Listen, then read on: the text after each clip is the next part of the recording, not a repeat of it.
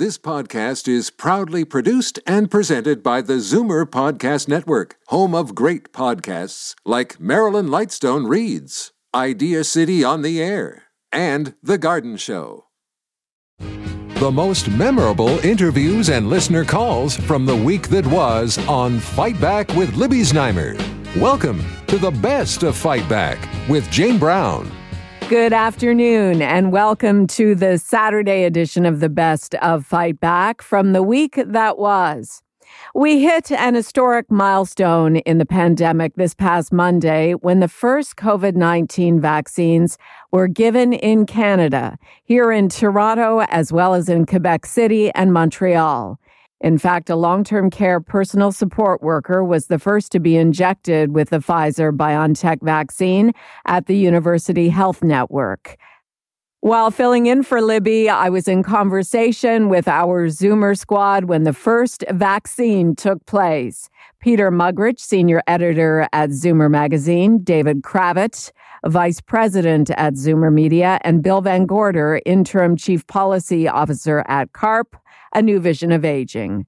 We're very pleased to see that the Ontario government is basically following the recommendations coming out of NACI, the National Advisory Board that independently but scientifically lets us know how these things should happen. And of course, long-term care homes, the people who work in them, the people who live in them are at the highest risk and should get them first. We're also pleased to see the authority with which the military officials are taking over the process and actually sounding like they're organized and prepared, unlike perhaps the government people who were trying to get the flu vaccine out a month ago. And I guess, David, that's appropriate given what's happened in long-term care homes, that a PSW should be the first to get the shot in Ontario. Well, I think it's very important. I think it's important for two reasons. First of all, in recognition of the contribution they've made and the risks they've run. And secondly, as just a pragmatic measure, you want to protect the people who we continue to rely on, as this crisis continues. So I think that's good news on two fronts. And Peter, your thoughts as the first vaccine is given in Ontario? Yeah, and it has symbolical value too, because the PSWs they are on the front line, but they're often forgotten. They're underpaid. They're overworked. They have a very difficult job, and it's nice to see them being at the front of the line. And I know I did a story on this, and almost everyone who responded to the story about vaccine priority thought that nursing home workers should be front of the line. So that it's good to see that. On everythingzoomer.com. Yeah. Yes, good point. Now, we do know that the vaccine is being taken directly to residents of two long-term care homes in Quebec. So a little bit of a different process in Quebec, where they've received special freezers to house the Pfizer vaccine, which needs to be kept at ultra-low temperatures. So this process of taking the vaccine to nursing homes is the only one of its kind so far in Canada. Bill, that's obviously not experimental, but it is a logistical challenge that they've taken on in Quebec. We're not doing that here yet. Well, they have, and although we are making plans for Ontario for that to happen, there was indication this morning that dry ice is going to be supplied in huge quantities, so that these vaccines can be moved from one place to another and kept under the conditions that they need to be. So they seem to have a handle on how to do this, and we could expect, though, as always, that because the provinces have the final say in healthcare, that delivery of the vaccine will be different province to province. Not what CARP would like to see. We would like to see the best process used for every province across the country, but at least we know it's moving now in Ontario and Quebec. David, would you like to weigh in on how they're starting out the inoculation process in Quebec? Well, I think that they're trying to move it quickly to where it's most needed. So I think that has to be applauded. But I also think that the response everywhere else seems to be, urgent. It has their full attention. They're obviously trying to get the stuff out into the field as quickly as they can and as best they can. And I think in the same spirit that CARP has been so critical of performance of the Ministry of Long-Term Care in Ontario, we have to be fair on the other side of that equation and say the plans look good. Let's see how it unfolds. David Cravit, Vice President at Zoomer Media, Bill VanGorder, Interim Chief Policy Officer at CARP, A New Vision of Aging, and Peter Muggeridge, Senior Editor at Zoomer Magazine. Fight Back's Monday Zoomer Squad. You're listening to the best of Fight Back on Zoomer Radio. I'm Jane Brown. On Tuesday, we Canadians got some good news from the Prime Minister on the acquisition of the Moderna COVID-19 vaccine, in addition to the Pfizer vaccine, which has been rolled out across the country this past week. How are the various political leaders and medical experts handling this new chapter in the pandemic? I asked this of our strategy panelists, John Capobianco, Senior Vice President and Senior Partner, Fleischman Hillard High Road, Charles Bird, Managing Principal of Earnscliffe Strategy Group in Toronto, and Karen Stintz, CEO of Variety Village. So far, things seem to be rolling out as expected, and I think I dare say exceeding people's expectations for the rollout, and that the government approval happened, the vaccine got transported, and it was very quickly and rapidly deployed. So I think that does give confidence within the public that there will be a effective rollout that will have Canadians vaccinated relatively quickly. Charles, what about you? Well, I think it's the perfect holiday gift for a lot of very anxious Canadians who've been through a very, very difficult year.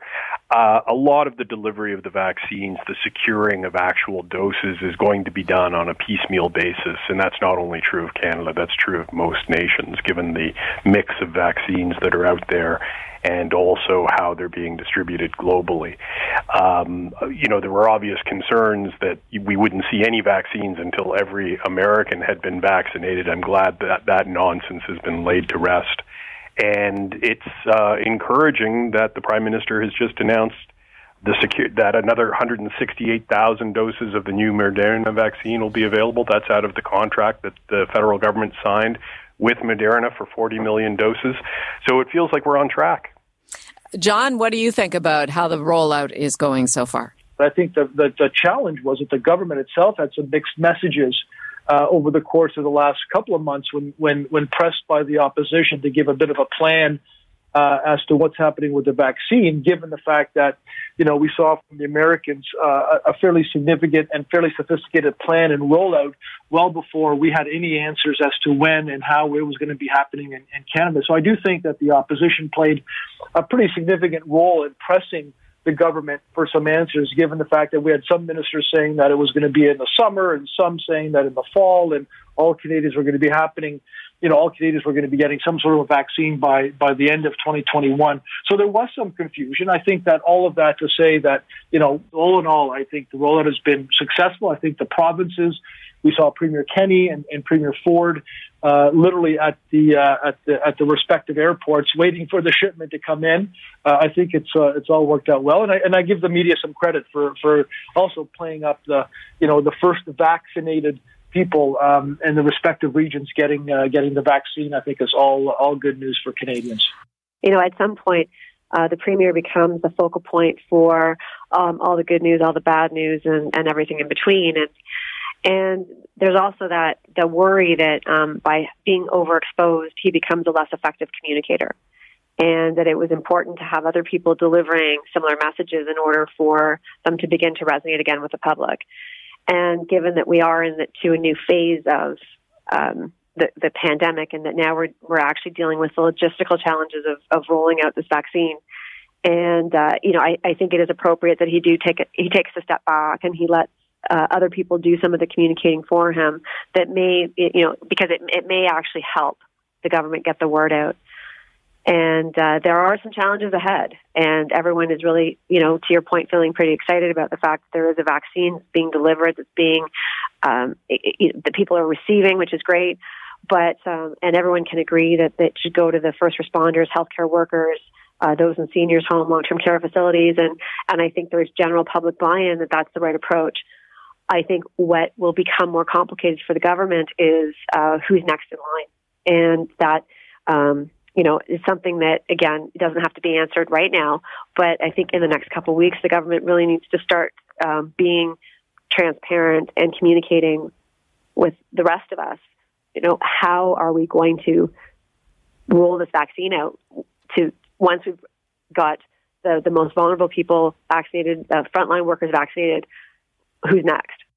Karen Stintz, CEO of Variety Village, John Capobianco, Senior Vice President and Senior Partner, Fleischman Hillard High Road, and Charles Bird, Managing Principal of Earnscliffe Strategy Group in Toronto, Fight Back's Tuesday strategy panel.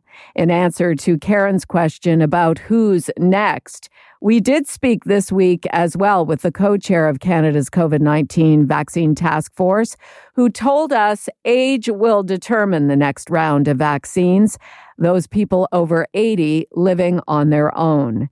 You're listening to the best of Fight Back. I'm Jane Brown.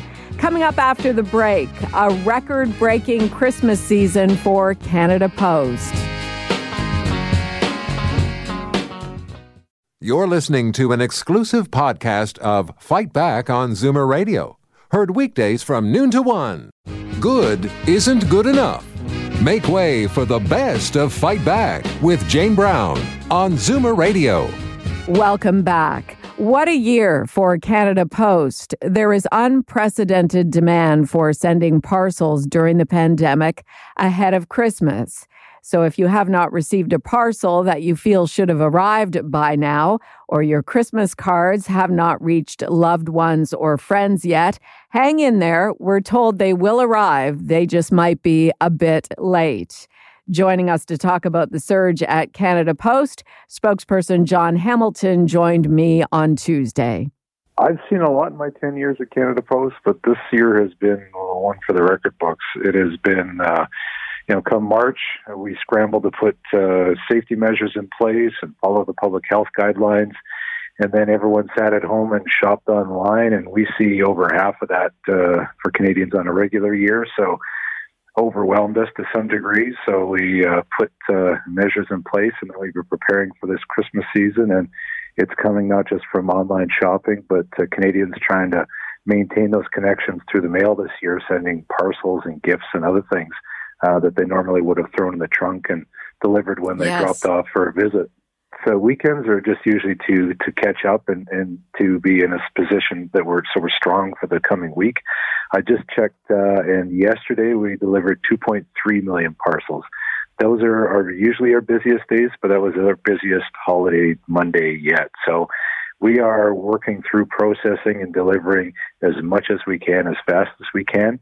It's just coming in so much faster on the other end from so many people.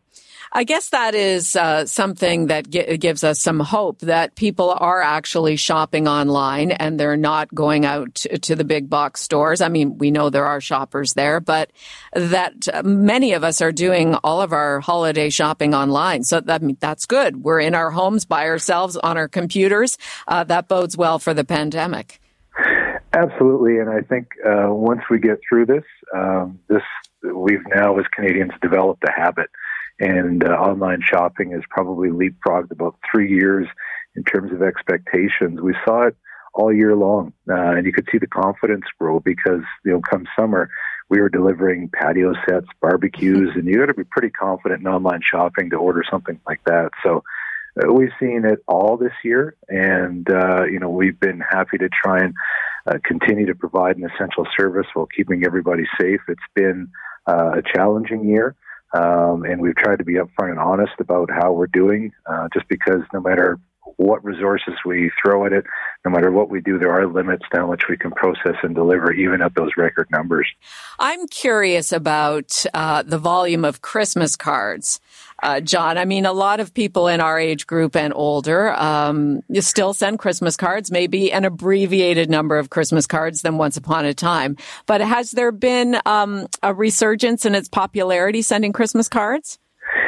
It really only anecdotally, because there's so much mail that goes through. It's hard to see unless they're a red or a yellow, a red or a green envelope. But what we've seen this year is record sales on stamps, especially the Christmas stamps. So, and after listening to some of the card sellers and others, this may just be the year that everyone actually puts those letters in the mail that they buy every year or they plan to buy.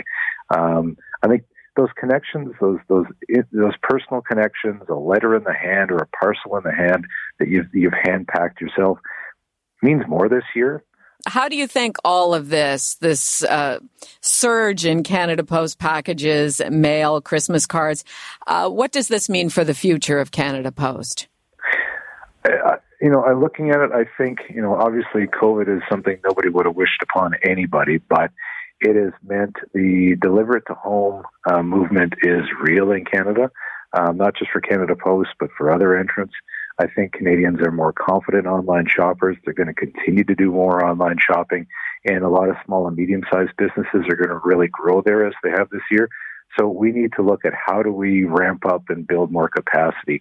How do we ensure we're not scraping our heads on the ceiling when these rushes come again, so that we can make sure we're there, not just for the Canadians looking to have things delivered to home, but the small and medium-sized businesses that as they build back after a challenging year, they know they can count on Canada Post to get their items delivered in a timely fashion.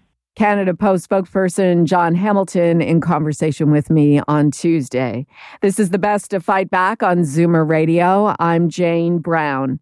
Most Canadians like the idea of imposing lockdowns to reduce the spread of COVID-19.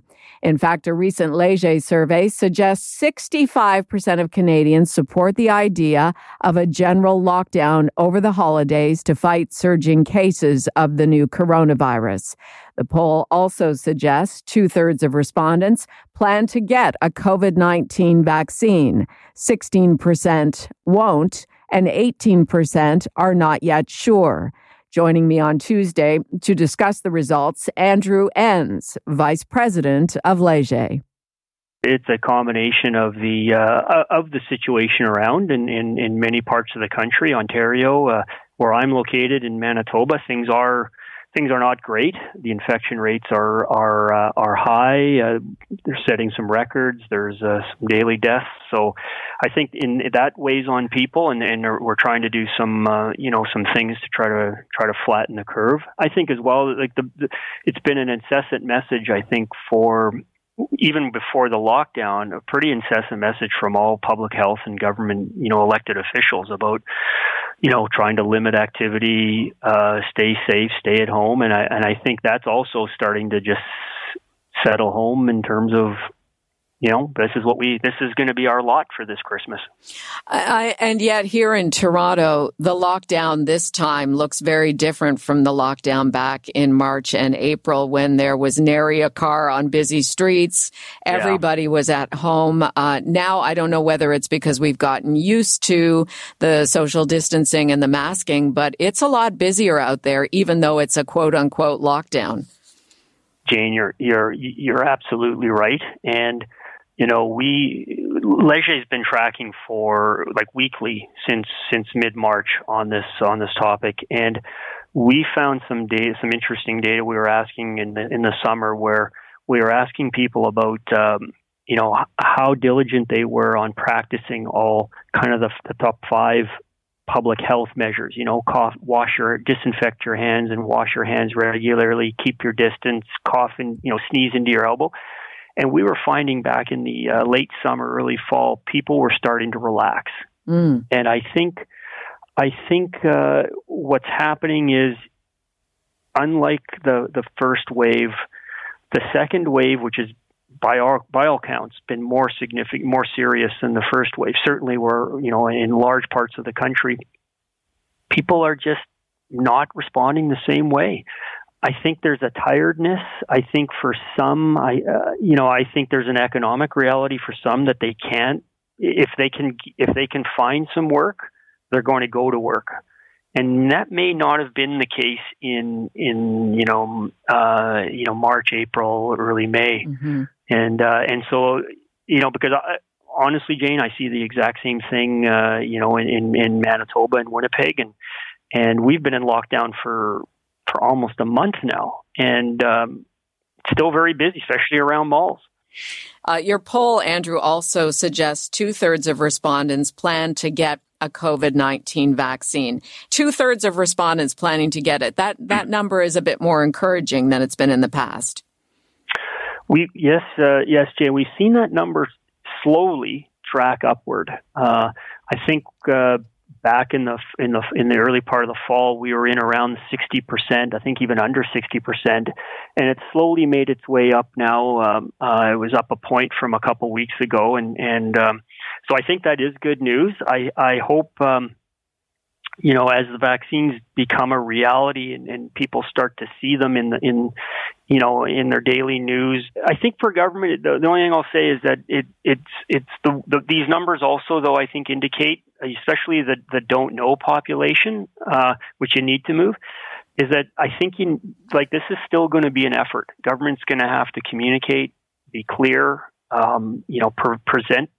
be transparent about what's going on with these vaccines and how they've come about and how they've been tested, because there is some skepticism. We know that in the population, and there's always an undercurrent of misinformation on things that I think it's really important the government not be complacent about. Now we have a vaccine, everybody will just get it on their own. Léger Vice President Andrew Enns monitoring how Canadians are feeling about the pandemic and the COVID vaccine. I'm Jane Brown, and this is Zoomer Radio's Best of Fight Back. Still to come, what you had to say about the week that was and the Fight Back Knockout Call of the Week. You're listening to an exclusive podcast of Fight Back on Zoomer Radio. Heard weekdays from noon to 1.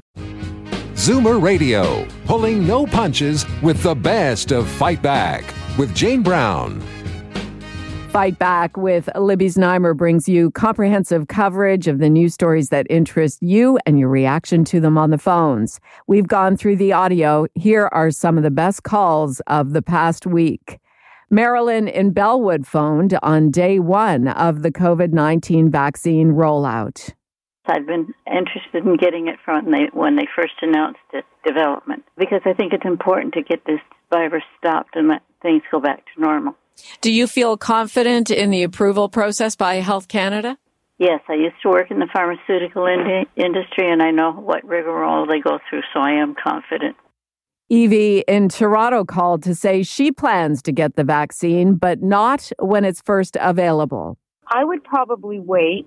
I do want to get it, but the thing is, it's going to be so long before we can, be without the masks, and to me that is one of the things I hate the most. So I'm going to wait and see how things happen, and because I'm still going to have to wear the mask for who knows how long. And now, Fight Back's Knockout Call of the Week. There were a lot of great calls this week, but the winner of the Fight Back Knockout Call of the Week comes from Margaret in Mississauga, who lives in a long-term care home and told us about a regular cost she now has to incur because of the pandemic. Mr. Ford was given a great deal of money, I understand, from the Liberal government to support the homes, the retirement homes, and so far we haven't seen any of it. And I'll tell you, my problem is I'm 94. My daughter is a designated caregiver. Now I learn that every time she comes to see me, she must buy a special gown. I have to pay $15 every time she comes, and she must destroy it as she goes out the door. And to me, I haven't got $15 to put down the sewer every time she comes. Right. What is Mr. Ford doing with that money? Is he saving it and saying, when the election comes up, look at I've balanced the budget. And to my mind, it's on the back of the seniors. That does it for today's Best of Fight Back on Zoomer Radio. If you'd like to qualify for the Fight Back Knockout Call of the Week, phone us noon to 1 weekdays. Or if you have a comment, email us at fightback@zoomer.ca. Follow us on Twitter at FightbackLibby. And have your say anytime on our Fight Back voicemail at 416-367-9636. 416-367-9636. I'm Jane Brown. Join me again at the same time tomorrow when we'll round up the rest of the Best of Fight Back. The Best of Fight Back is produced by Jane Brown, Justin Eacock, and Zeev Hadi, with technical production by Kelly Robotham. Executive producer, Moses Znaimer. This podcast is proudly produced and presented by the Zoomer Podcast Network, home of great podcasts like Marilyn Lightstone Reads, Idea City on the Air, and The Garden Show.